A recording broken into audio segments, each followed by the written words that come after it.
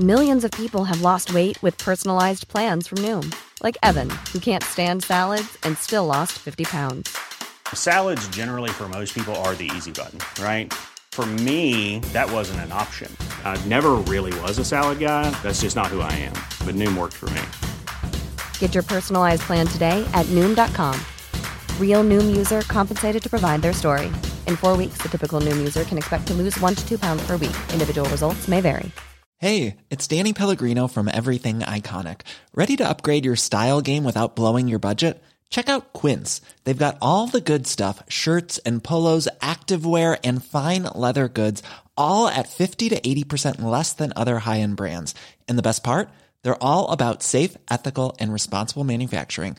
Get that luxury vibe without the luxury price tag. Hit up quince.com/upgrade for free shipping and 365-day returns on your next order. That's quince.com/upgrade. There's never been a faster or easier way to start your weight loss journey than with PlushCare.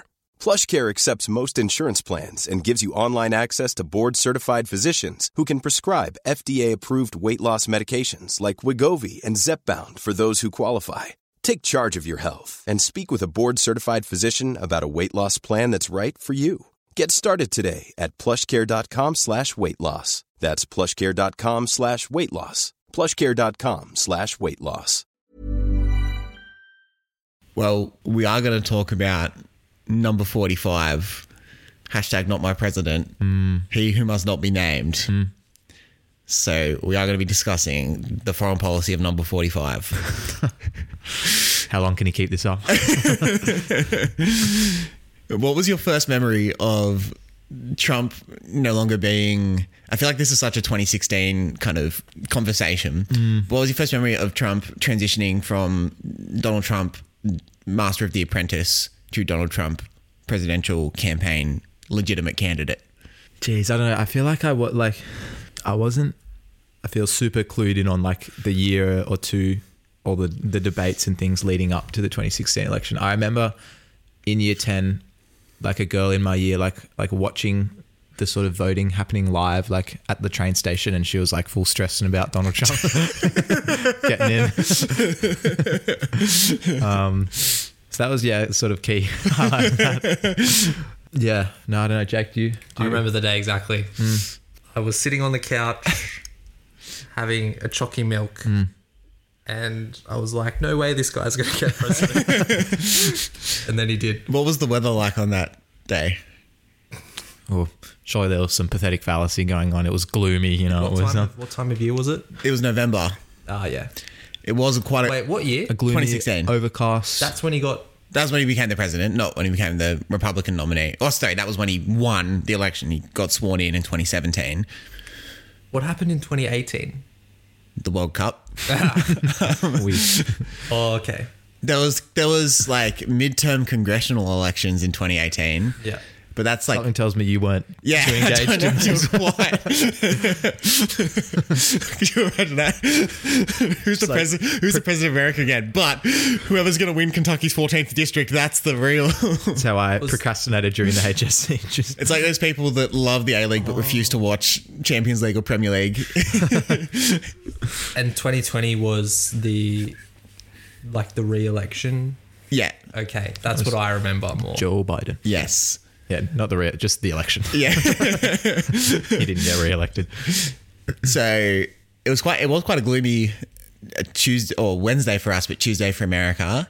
And yeah, I think that was the running joke on all of Sydney, was that this is prophetic. Again, not our country.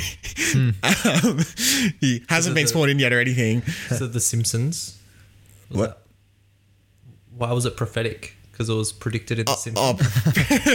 Prophetic that it would be dark and gloomy times for America because of the gloomy weather. Oh, I see. I get it. I understand. No, I understand. Yeah, there was a girl in my year at school who was gonna go study in America. Allegedly, was gonna go study in America, and then when Trump got sworn in, she made a post about how she's not gonna go to America anymore, and how she had withdrawn her candidacy for some American uni because she wants to stand against the evil that is Donald Trump. Wow, they'd be fuming. They'd be like, Donald, we did not see this coming.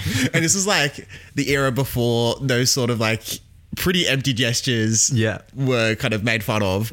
And back when like people, 2016, 2017, like if a celebrity posted something like that, nowadays they'd get mercilessly teased because we're post-COVID and post like the Imagine that was song. my first thought. But in 2017, people were like, yeah, go John Cena for... Actually, he's not a good example.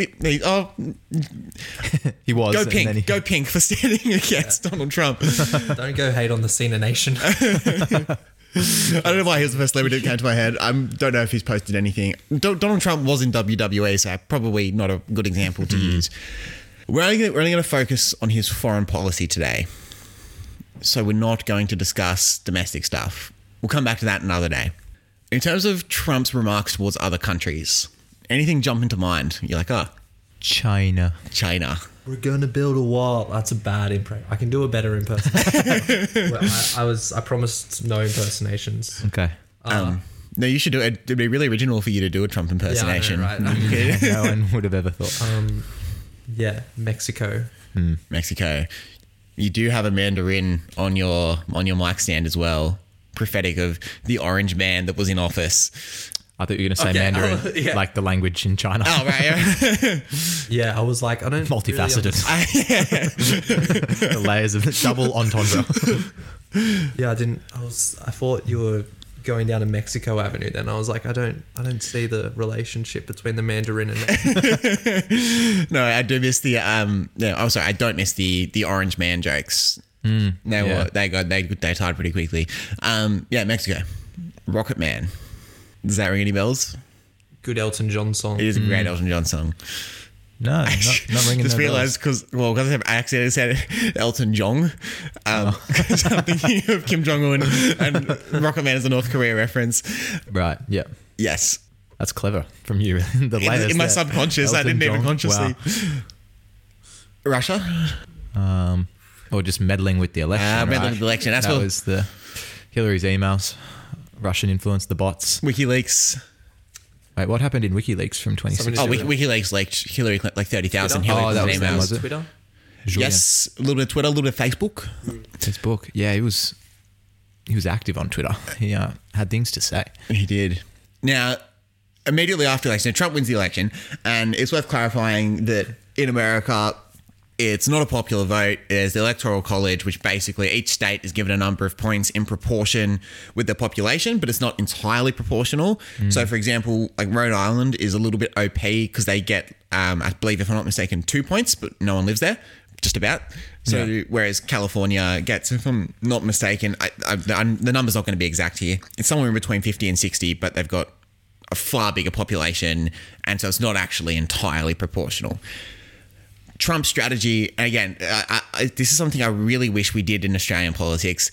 They talk about building walls, not a reference to the border wall, but they talk about building electoral walls, I should say. So, like from the north of central USA to the bottom of to Texas, for example, there's this whole idea of like he needs to build a red wall here. That's how he's going to have his path to election victory. Geographically, it doesn't matter if they tessellate or not. People cross over borders and cross-pollinate, if you won sharing ideas. If you won the state with the same number of points next to it, that's equally going to have the same effect. But they're really obsessed with this idea of building a wall, or building a blue wall around New Hampshire or whatever. And Trump won a lot of the Midwest of America by promising to put steel tariffs on China. We'll come back to that later on today. But Hillary Clinton won the popular vote. So she got more votes than Donald Trump, but she did not win on the Electoral College. And so Trump won the election. She got a lot of votes. She did. Little win. Minor premier. And so for a little bit afterwards, when Hillary Clinton would get invited to speak at stuff, other people would introduce her as the first female to win the popular vote of America, which is factually true.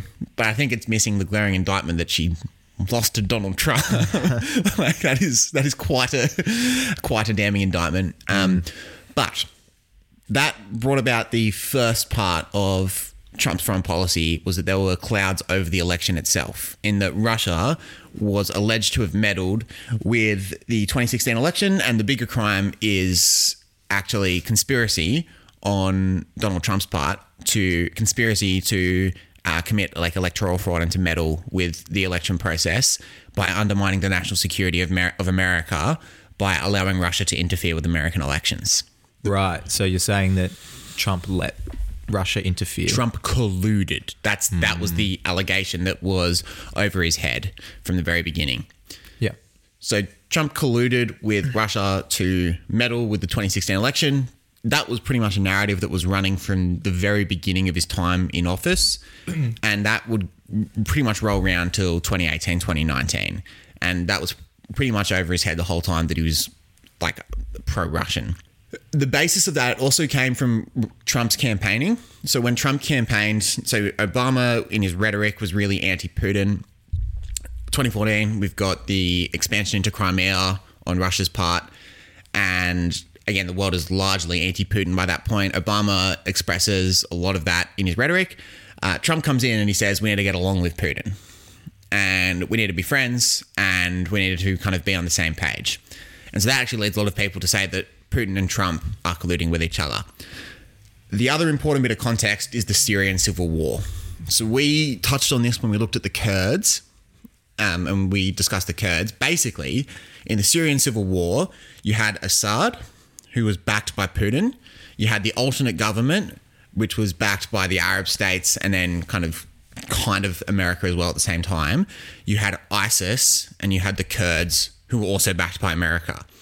So the biggest enemy of ISIS was Assad's government, and Assad was supported by Putin.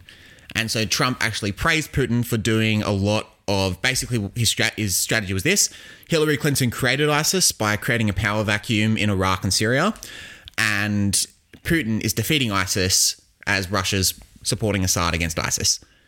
That was effectively Donald Trump's argument.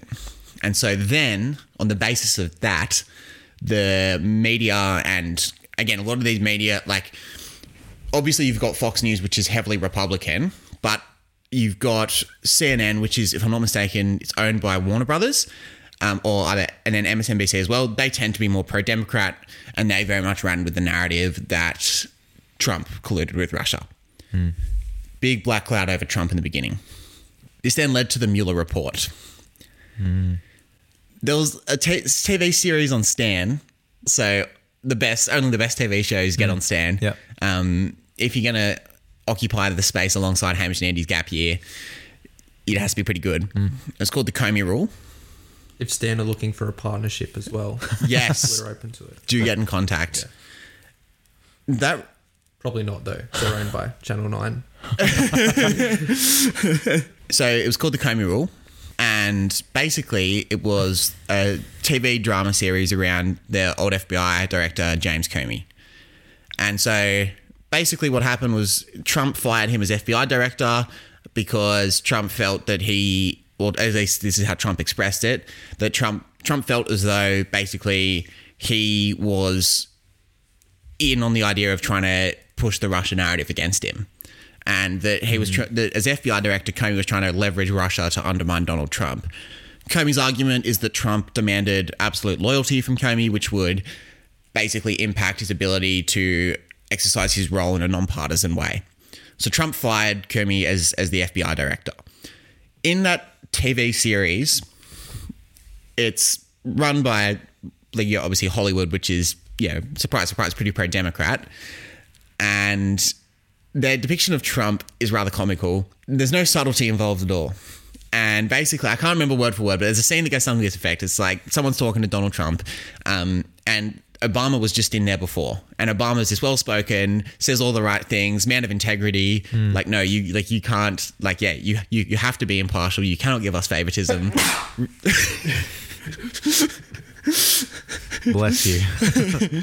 Really having it up. They gets to Donald Trump, and they explain to Donald Trump that Russian interference isn't on, and someone says to him, he's like, "Sir, you know this is corrupt," and Trump's like, "I don't care." It's like, oh, come on, please, subtlety. Some nuance. Sure, don't tell. Interestingly, the Mueller report came out, and basically in the report, the report revealed that Trump welcomed So Robert Mueller conducted the investigation. The report found that though Trump welcomed Russian support, there wasn't actually enough evidence to prove collusion. And there was insufficient evidence to prove that Trump had sought out the Russians, that Trump had worked with the Russians, and that together they conspired to meddle with the 2016 election. All it found was that basically Russia would rather Trump in than Clinton, and that Trump welcomed that as support, which isn't a crime. And so Trump was actually largely cleared. Not to the extent of that he didn't have any involvement with Russia whatsoever, but he was actually largely cleared of any criminal conduct. And that was kind of the big black cloud that was over his presidency for the first year and a half, 2 years in office. And he did get cleared of that. But he started to fall out with Putin. Now, they were never best buds. It was kind of a bit of a Romeo and Juliet situation where they're on opposite. Yeah, I was like, now we're talking. They're on opposite sides of the geopolitical game, but they actually have kind of a respect for each other. In that, personally, they don't have any animosity towards each other, even though they're on opposite sides and they're supposed to hate each other. Yeah, Ronaldo versus Messi kind of thing. Yeah, we're talking. But they're not gonna have dinner together or anything like that. Yeah, if they're in accord. But Syria proved to be a bit of an issue. So again, the Syrian civil war, we've got our 4 factions. We've got Assad, the alternate government, ISIS, and the Kurds. The US involvement officially was to support the Kurds, unofficially support the alternate government. What happened was that the American government accused Assad of using chemical weapons against the Syrian people. And because of that, the US government actually used strikes on Assad-controlled areas. And so that's a bit of an issue because Russia is pro-Assad. And so Trump and Putin actually fall out a fair amount over what to do with Syria. And in a proxy war, they actually end up on opposite sides fighting against each other. There was also the issue with Iran. So basically, Obama instituted something called the Iran nuclear deal. Basically, what this deal involved was that sanctions against Iran were removed in exchange for them capping their nuclear capacity. Okay. For those on, the really hawkish end of the spectrum, it was basically like, no, make them completely denuclearize. This is empowering Iran, which is then destabilizing Israel. So that was a lot of the argument that was thrown around at the time as well. And then there are other people that were like, just let Iran be. If they want to, let them do what they want to do.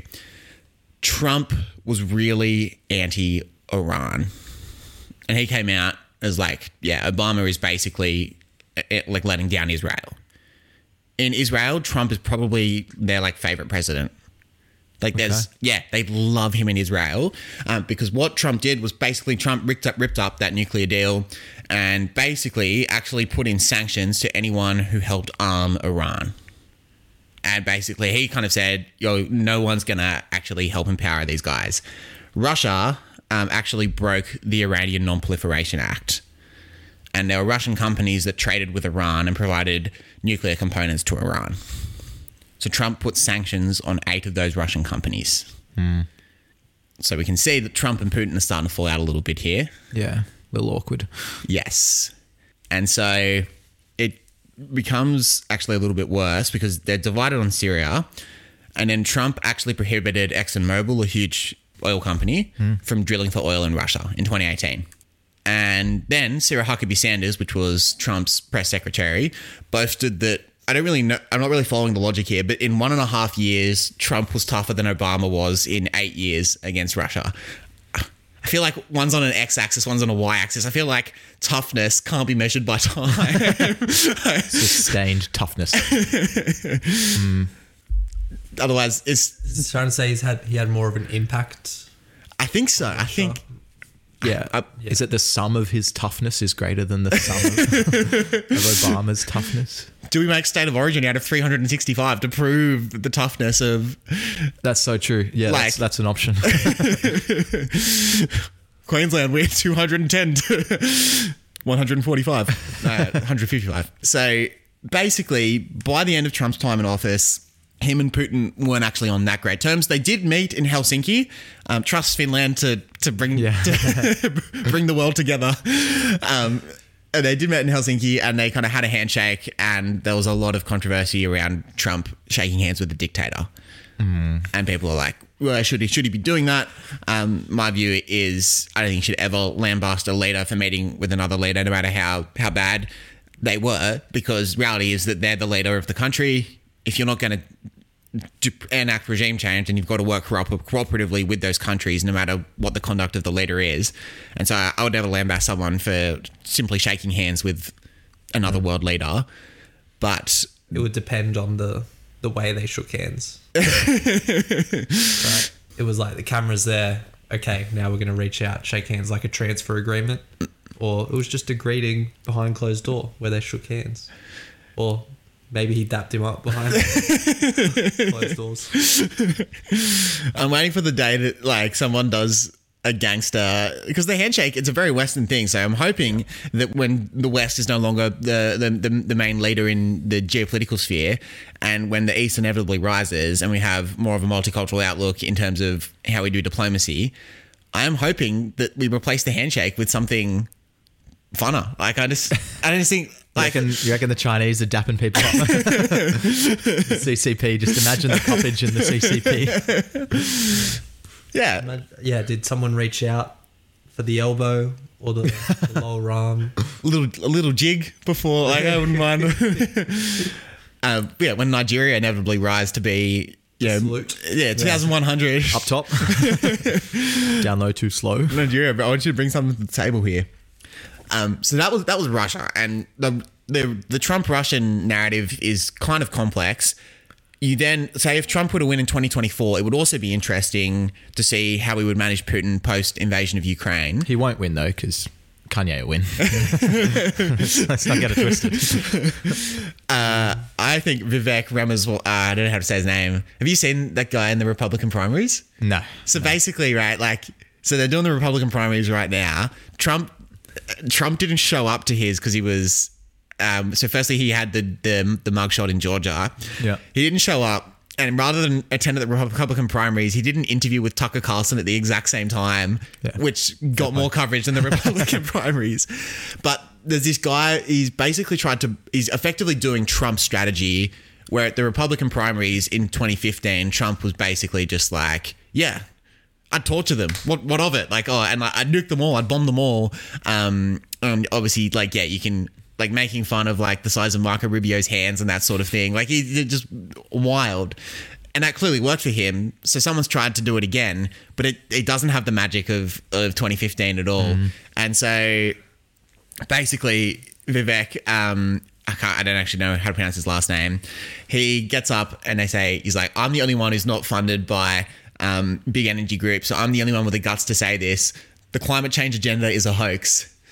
And he's literally speaking to the Republican crowd that are of course going to lap this up. It's literally, it's no different to at the Oscars or whatever, when you're speaking to an entirely Democrat crowd, when Robert De Niro's like, Trump is bad. Yeah. And they're all like, yeah, brave. It's just the Republican equivalent of that. We're going to talk about Trump and China. When Trump started, this was really interesting. So when Trump was campaigning, he, like I said before, his strategy was to win the middle of America, many of whom worked in the steel industry. And they had lost their jobs because Chinese steel was cheaper for American companies than American steel. So Trump comes in, he's like, I'm going to put a tariff on Chinese steel. 10% for aluminum, as he would say, and 25% for steel. And basically, if you're a steel worker, it doesn't matter what Hillary Clinton has to offer. You have such a vested interest in Donald Trump winning for that exact reason. And so he actually picked up a ton of votes in Middle America, might have even got him over the line. And so then he had to go about negotiating with China. Now, what Trump said is he said that China's been ripping us off, but if I was in China's shoes, I'd be doing the exact same thing. So he's trying to flatter Xi Jinping with praise while also messaging that it's going to end. And in that first year in office, he kind of does the dance of meeting with Xi Jinping, saying that China's done amazing things, but saying that China's also ripping off America, and we're going to stop that. Fast forward to 2018, and Trump actually puts in those tariffs that he was talking about before. And that's pretty huge because that's going to impact, that impacted American business quite heavily. If you're General Motors and you're now paying an extra 25% for your steel, and pretty much being forced to buy American steel, that's going to really impact your profits because steel is the main component used to build a car, and now you're paying 25% extra for it. So a lot of the business community didn't really like that very much. If you're China, I think we might have even discussed this on the pod before, and America tariffs your steel, what's your move? Do you ship it elsewhere? You could. Okay. But it's still 300 plus million people that There's a lot it's of a them. huge market. Focus on India. Emerging market. I don't know what I'd do. Play the reverse card. We will tariff you. Oh, true. I didn't. So is there a big export going the opposite way as well? Not so much. So in tech, a lot of American tech companies had set up in China. So China and Taiwan obviously have the huge microchip industry. Yeah. And so that impacted American companies quite heavily. But even just for like certain agricultural exports that China doesn't have, that obviously China's climate compared to America's climate produce different crops. China buys a lot of American agricultural goods. That's going to impact the farming community, farming industry community, farming industry, quite heavily. They live in villages and have, the commons where they can all graze their sheep. I mean, It is a tiny community, though. if that's maybe Meow was right all along. That is paradise. That is. So China basically retaliated with their own tariffs, and China's got the Trump card of like, you're a market of 300 million. Oh, the Trump card. Oh, he's good. He's good. You have 300 million, and sure, you're wealthier than us and have more purchasing power. We've got 1.5, 1.6 billion people. You need us more than we need you.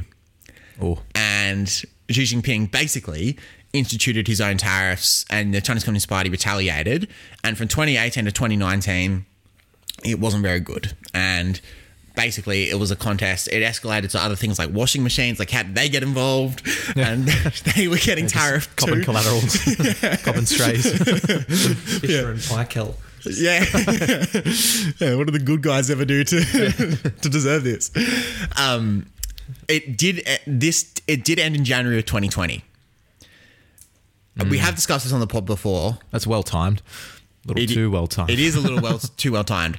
Kevin Rudd actually helped broker this. So while we were going to go to, as we've mentioned numerous times on the pod, we were going to go to China in January of 2020. We're going to stop over in China. We were going to go to Shanghai, and the Chinese Communist Party did not let us go to Shanghai. You check it out in the China pod. They have beef with PY. Is the short of it. But Kevin Rudd did help broker the Phase 1 agreement. Not be confused with the Phase Clan agreement. Thanks for clarifying. So I just hadn't thought of Phase Clan in 8 years, and I just want to go back to MLG being the funniest video on the internet again. So basically, the Phase 1 agreement, it was pretty much an agreement to de-escalate the tariffs and to wind everything back. And China and America were back on relatively good terms again. So Trump met with, if I'm not mistaken, the Chinese premier, so not Xi Jinping, he's the general secretary, the premier of the State Council, Li Keqiang, and a number of other high-ranking CCP officials that were there, and the Phase 1 agreement was signed in January of 2020. What else happened in January of 2020? COVID. And so, again, I just remember when COVID was isolated to China, that like little 1 month period there where it was like, ooh, this Wuhan China virus is killing a lot of people in China. Don't go to China. And basically, throughout the whole process, Trump praised Xi Jinping. And Trump was like, yep, Xi Jinping is handling this excellent. You can actually even see a tweet from March where Trump praised Xi Jinping for his handling of the coronavirus. And basically being like, you wouldn't want to have anyone else overseeing this apart from Xi Jinping. But it did escape China. And the thing that Trump kind of hung his hat on was a growing American economy. The economy would have been growing regardless of who was in power. It was just a natural recovery from the GFC. If you stoop as low as the GFC, obviously you're going to have economic growth afterwards. So, yeah, you can't actually give Trump much credit for that. But that was the thing he'd hung his hat on. In March, in one day, the S&P stock market index dropped by 1/3 of its value. Not good. And that's literally the thing that he'd hung his hat on, was a successful economy. And so Trump pretty much changed tune like that. The China virus came out, Kung Flu, all those sort of... Was that a Trump thing, or was that just, did he latch on to Kung Flu? I think he latched onto it. I don't think he actually started. I surely wouldn't. Like, sure. Penning these at night. Yeah, in the studio, just cooking, workshopping with pens. I would have guessed that he stole it from someone else. Basically, he also, I think he stole, I'm trying to remember what it was. Yeah, he stole a Chris Rock joke. So Chris Rock made a joke about, remember when John McCain went against Obama in the 2008 election? When you were like 8 at the time. I don't remember it, but I'm sure it happened. So John McCain? different. I remember being an 11-year-old boy or a 10-year-old boy or whatever and making John McCain, you've done it again jokes to my family. I was like, I'm a genius. He was a Vietnam War veteran that got captured by the North Vietnamese army. And he is kind of considered a war hero because he survived extreme amounts of torture throughout the Vietnam War. Wow. Chris Rock made a joke that was like, John McCain isn't a war hero. He got captured. He didn't do his job. Like that's like winning. Like good soldiers don't get captured was his kind of joke. Obviously, Chris Rock very tongue in cheek about it. Trump, about 10 years later, reused that same joke in the Republican primary. So he is known for just catching good lines from comedians and then weaving it in. So yeah, probably expect a Dave Chappelle sticks and stones one-liner to get weaved in to when he inevitably takes on Biden in 2024. Basically, he changed his tune to anti-China. We have discussed the Uyghurs before. We won't go into the Uyghurs in too much detail. We've done it maybe 3 or 4 times now. Basically, Trump made the Uyghurs his like noble crusade mission, where he kind of went in and said, we're actually going to sanction certain individuals in the Chinese Communist Party for their treatment of the Uyghurs. And so Xi Jinping wasn't one of them, but we're going to individually sanction some of the others. And basically, they passed a Uyghur human rights protection bill. They floated the idea of actually banning TikTok. So there was an executive order that banned TikTok and WeChat, but it never actually became effective. And then Trump's parting gift to Biden in January of 2021 was to label the Chinese Communist Party's actions against the Uyghurs to be a genocide. Yeah, I remember that. That was quite a bomb just to drop and then run out of the room. Yes. And so basically, fantastic hospital pass to give. But that's actually just normal practice. It's something that isn't discussed enough. If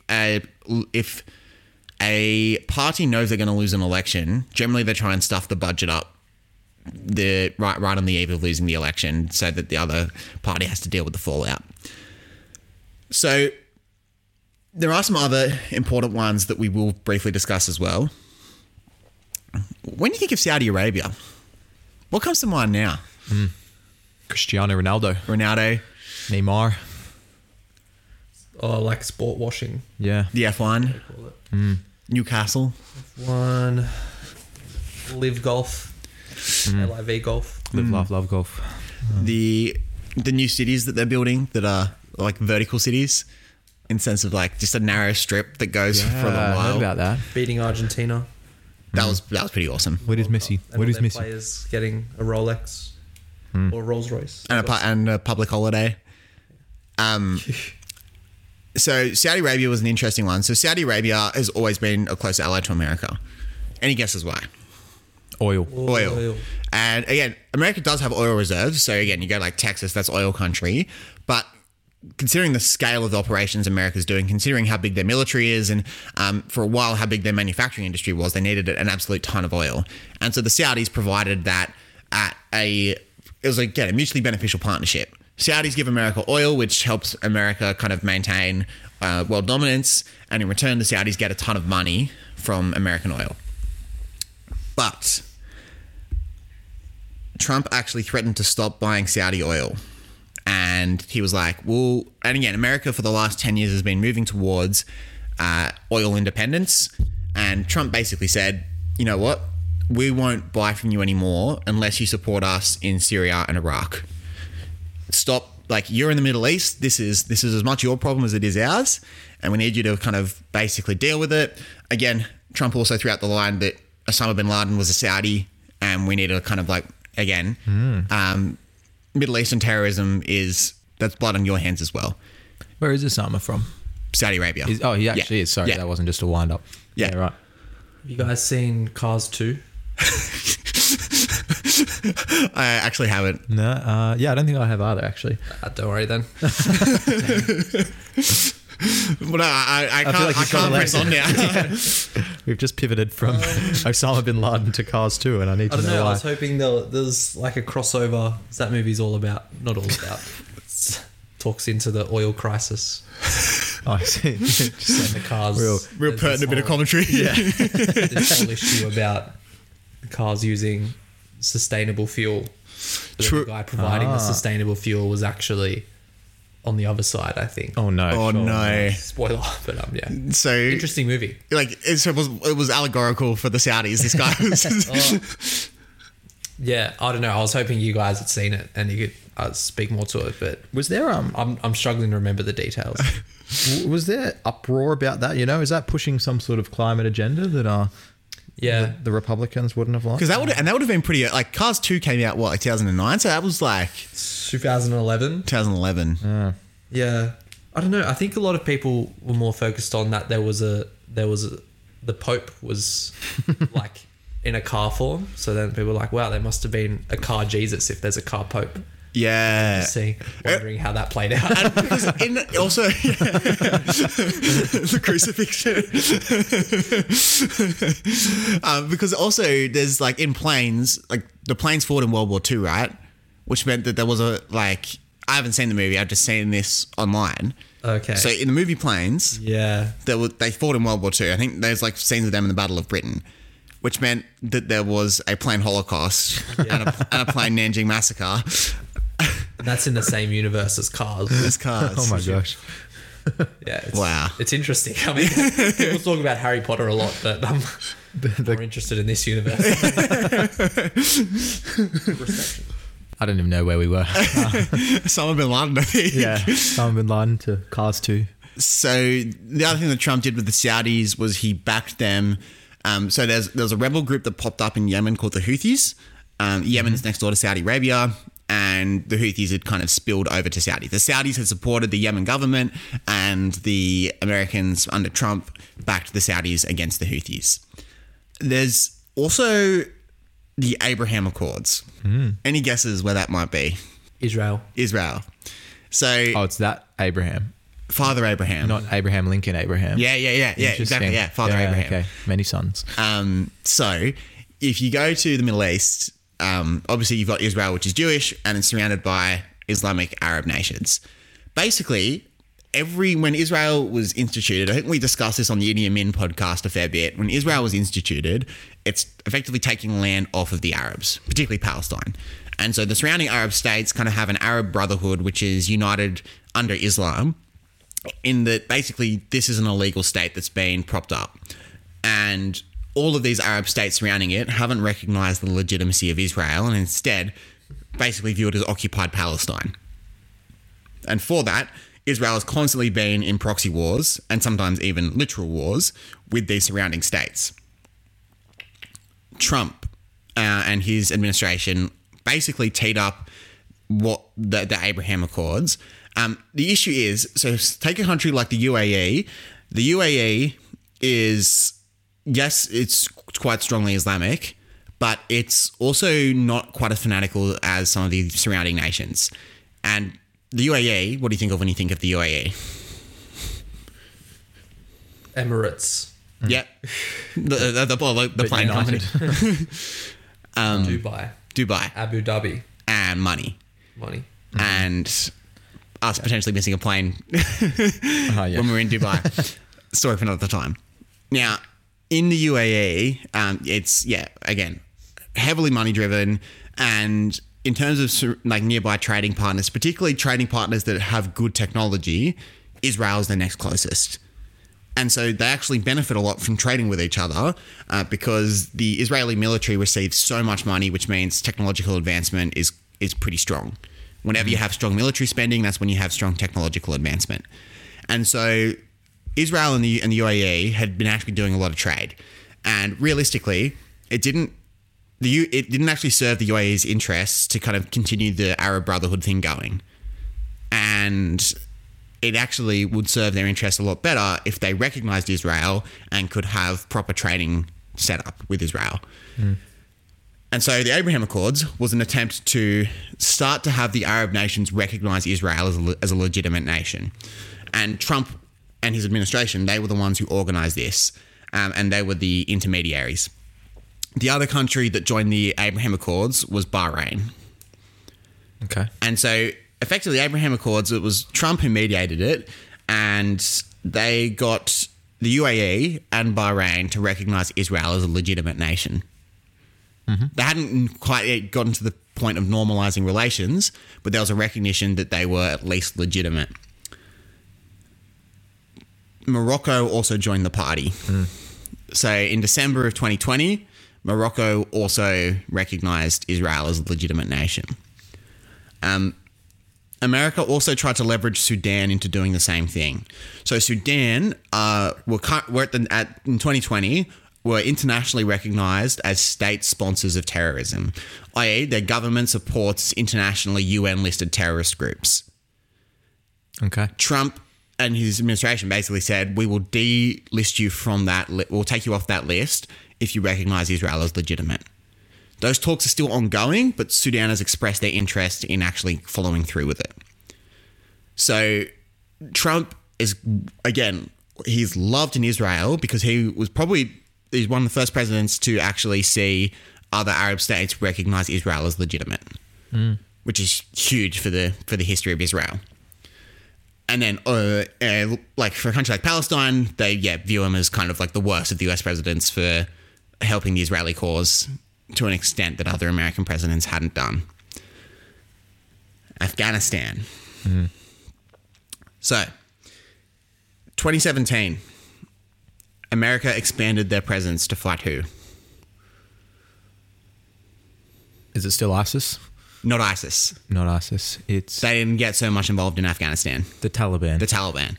So the Taliban, again, they were the government that in Bush's war on terror, they initially got rid of for harboring Osama bin Laden. And so basically Bush gets rid of them and more or less doesn't actually eliminate them, but he sends them to the bush. And they retreat up the mountain, because Afghanistan's very mountainous terrain. They retreat to the mountains and basically hide out and do guerrilla warfare for quite a while. And their whole operation is to outlast the Americans through sabotage. And by the end of the 2010s, it's been nearly 2 decades and they still haven't been wiped out. And so Trump upped the presence of American soldiers in Afghanistan, and then he withdrew in 2019. So he got like a bit inconsistent there. In 2020, so February of 2020, Trump signed the Doha Agreement with Taliban. It's February 2020. Trump signed the Doha Agreement with the Taliban, which basically gave America 14 months to withdraw. Biden then was the one who went and withdrew, in which case the Taliban then came back to occupy Afghanistan. Wow. And so does Biden sort of bear the brunt of that? Massively. Yeah. Which, like, again, there were all sorts of issues in how the Biden administration handled the withdrawal of Afghanistan. But let's not forget who set him up for that. It was Trump by initially sending more soldiers, then withdrawing, and then signing the Doha Agreement. Yeah. Yeah. The Afghanistan cricket team also suffered. They were refused to tour Australia and some other places as well. Yeah. Yeah. Interesting discussion. Yeah. And so, again, a lot of it can be found at the feet of Trump's administration and more realistically, Bush's administration if we go back far enough. And then lastly, we've got North Korea. There was a meeting in Singapore. Yes. Correct. And That would have been fun. yeah. Yeah. Wild time. And then there's also the footage of Trump meeting Kim Jong Un in the demilitarized zone. Like it's like it's so strange because it's like an iPhone 4 camera that's filming it, and it's like groundbreaking footage. It's like historical footage as a North Korean leader meets face to face with an American leader, and it's not done through like a proxy or anything. And literally, it's filmed on like 2014 YouTube camera. And so basically, Trump's initial stance towards North Korea was hardline. He called Kim Jong Un little rocket man, and basically threatened to nuke North Korea quite frequently. But actually, Trump changed his tune in 2018 and actually started to be more conciliatory towards Kim Jong Un. And basically, for a little while, it looked like the North and South Korea were going to have their best ever relations. That deteriorated afterwards, but basically, the American position had been, we will only talk to North Korea when they agree to completely denuclearize. Trump's position was, let's talk first. Let's just have a chat. No strings attached. Like, get me in a room with Kim Jong-un and let's have a chat. And in fairness to Trump, there was talks of partial denuclearization that did happen. And it seemed like progress was being made. Again, fast forward to 2020, COVID, Trump gets voted out, that all changes. But for a little while, it did look like there was some progress that was being made with North Korea. It did stall in 2019 when Kim Jong-un also met with Putin at a similar summit. And Trump didn't like that very much. Yeah. And Trump was like, oh, I thought I was the one. Yeah. All men are the same. Yeah. It felt like the finale of The Bachelor when both are convinced it's going to be them that gets chosen. And then it's the honey badger and he picks none of them. Just exploring different connections. Yeah. A really iconic moment of Australian TV history there that I feel isn't discussed enough. The honey badger chose no one on The Bachelor. It's kind of wild, yeah. What was he there for? Just to get on those undies ads. Yeah. But... well, one of them who got rejected is now like Australia's biggest podcaster. So there you go. Yeah, our competition. But that was Trump's foreign policy. And the really interesting thing was in his campaign, Trump really criticized George Bush, which is interesting because the Republicans who'd been running because George Bush was a Republican, that George Bush was a good president. And we're going to kind of, again, Obama's taken us downhill. We were better under George Bush. We're going to take us back to the days of George Bush. Trump comes in, he's like, Bush was terrible. He's a war criminal. He should be put in jail. And he'd get like a rapturous applause from the crowd. It's like, what? That's so, at the time, it was so strange that they would cheer a Republican saying another Republican should be put in jail. They also did a question where they were like, okay, hands up. If you were not to win the nominee, who would guarantee that they would vote for whoever the Republican nominee is? Every Republican put their hand up except Donald Trump. And basically Donald Trump was like, we should never have gotten into Iraq. We should never have gotten into Syria. Now that we're there, we can't just withdraw very easily because that's going to create all sorts of issues. And he gained a lot of support from actually his anti-Republican stance. When Trump was in office, it wasn't really consistent as to what wars he intervened in and what wars he pulled out on. He backed the Saudis against the Houthis. He intervened quite heavily in the Syrian civil war. He escalated the presence in Afghanistan and then withdrew. And I would say that Trump's campaign, for the foreign policy that Trump put forward in his campaign was significantly better than the foreign policy he actually enacted.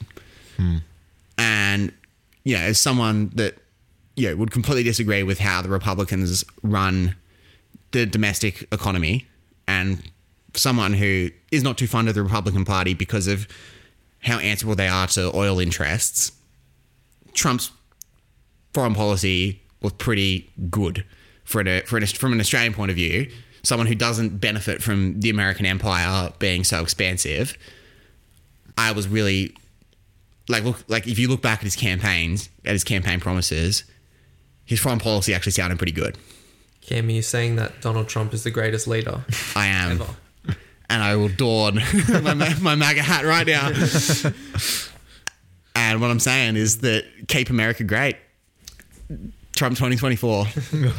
I actually think he's going. This is not a joke. I actually think he's going to win. So I made a prediction that he'd win about a year ago. I was doing a podcast with someone else. I know, right? Shout out to Stanley. You think you know someone? Sorry, just giving you the Kim Jong Un Card reading. I predicted that he'd win. I then wavered in that confidence when Trump's candidates did really poorly at the midterms last year. He has skyrocketed in popularity since getting arrested. And like in the Republican primaries, he's smashing everyone else. And at the same time, Biden's popularity is plummeting really badly. I'm saying I think Trump's going to do it. Wow. Is he arrested for rape? Trump? Yeah. No. So Trump's arrests were to do...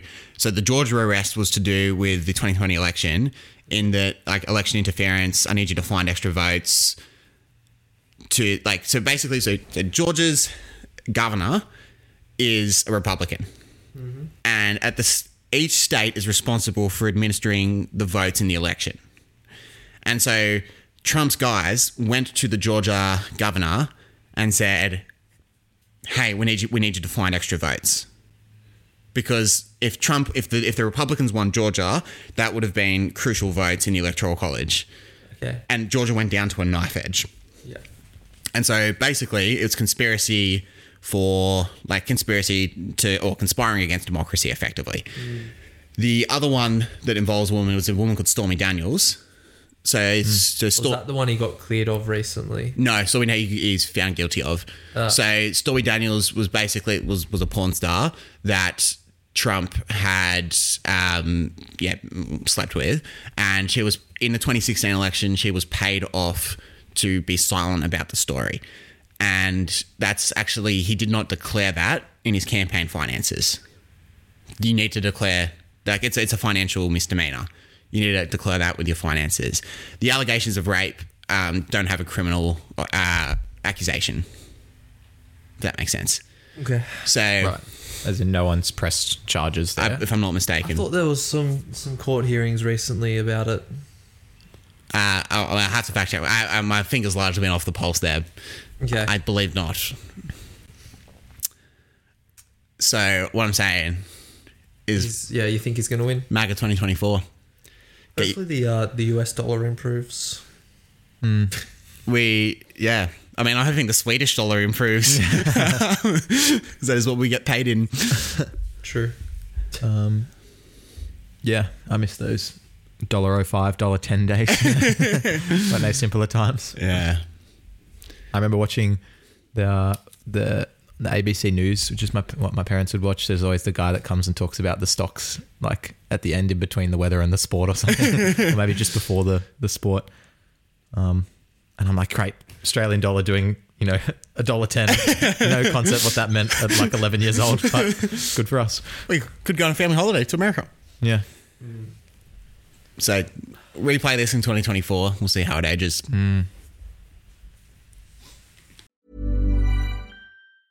Even when we're on a budget, we still deserve nice things. Quince is a place to scoop up stunning high-end goods for 50 to 80% less than similar brands. They have buttery soft cashmere sweaters starting at $50, luxurious Italian leather bags, and so much more. Plus, Quince only works with factories that use safe, ethical, and responsible manufacturing. Get the high-end goods you'll love without the high price tag with Quince. Go to quince.com/style for free shipping and 365-day returns. When you make decisions for your company, you look for the no-brainers. If you have a lot of mailing to do, Stamps.com is the ultimate no-brainer. Use the Stamps.com mobile app to mail everything you need to keep your business running with up to 89% off USPS and UPS. Make the same no-brainer decision as over 1 million other businesses with Stamps.com. Use code PROGRAM for a special offer. That's Stamps.com, code PROGRAM.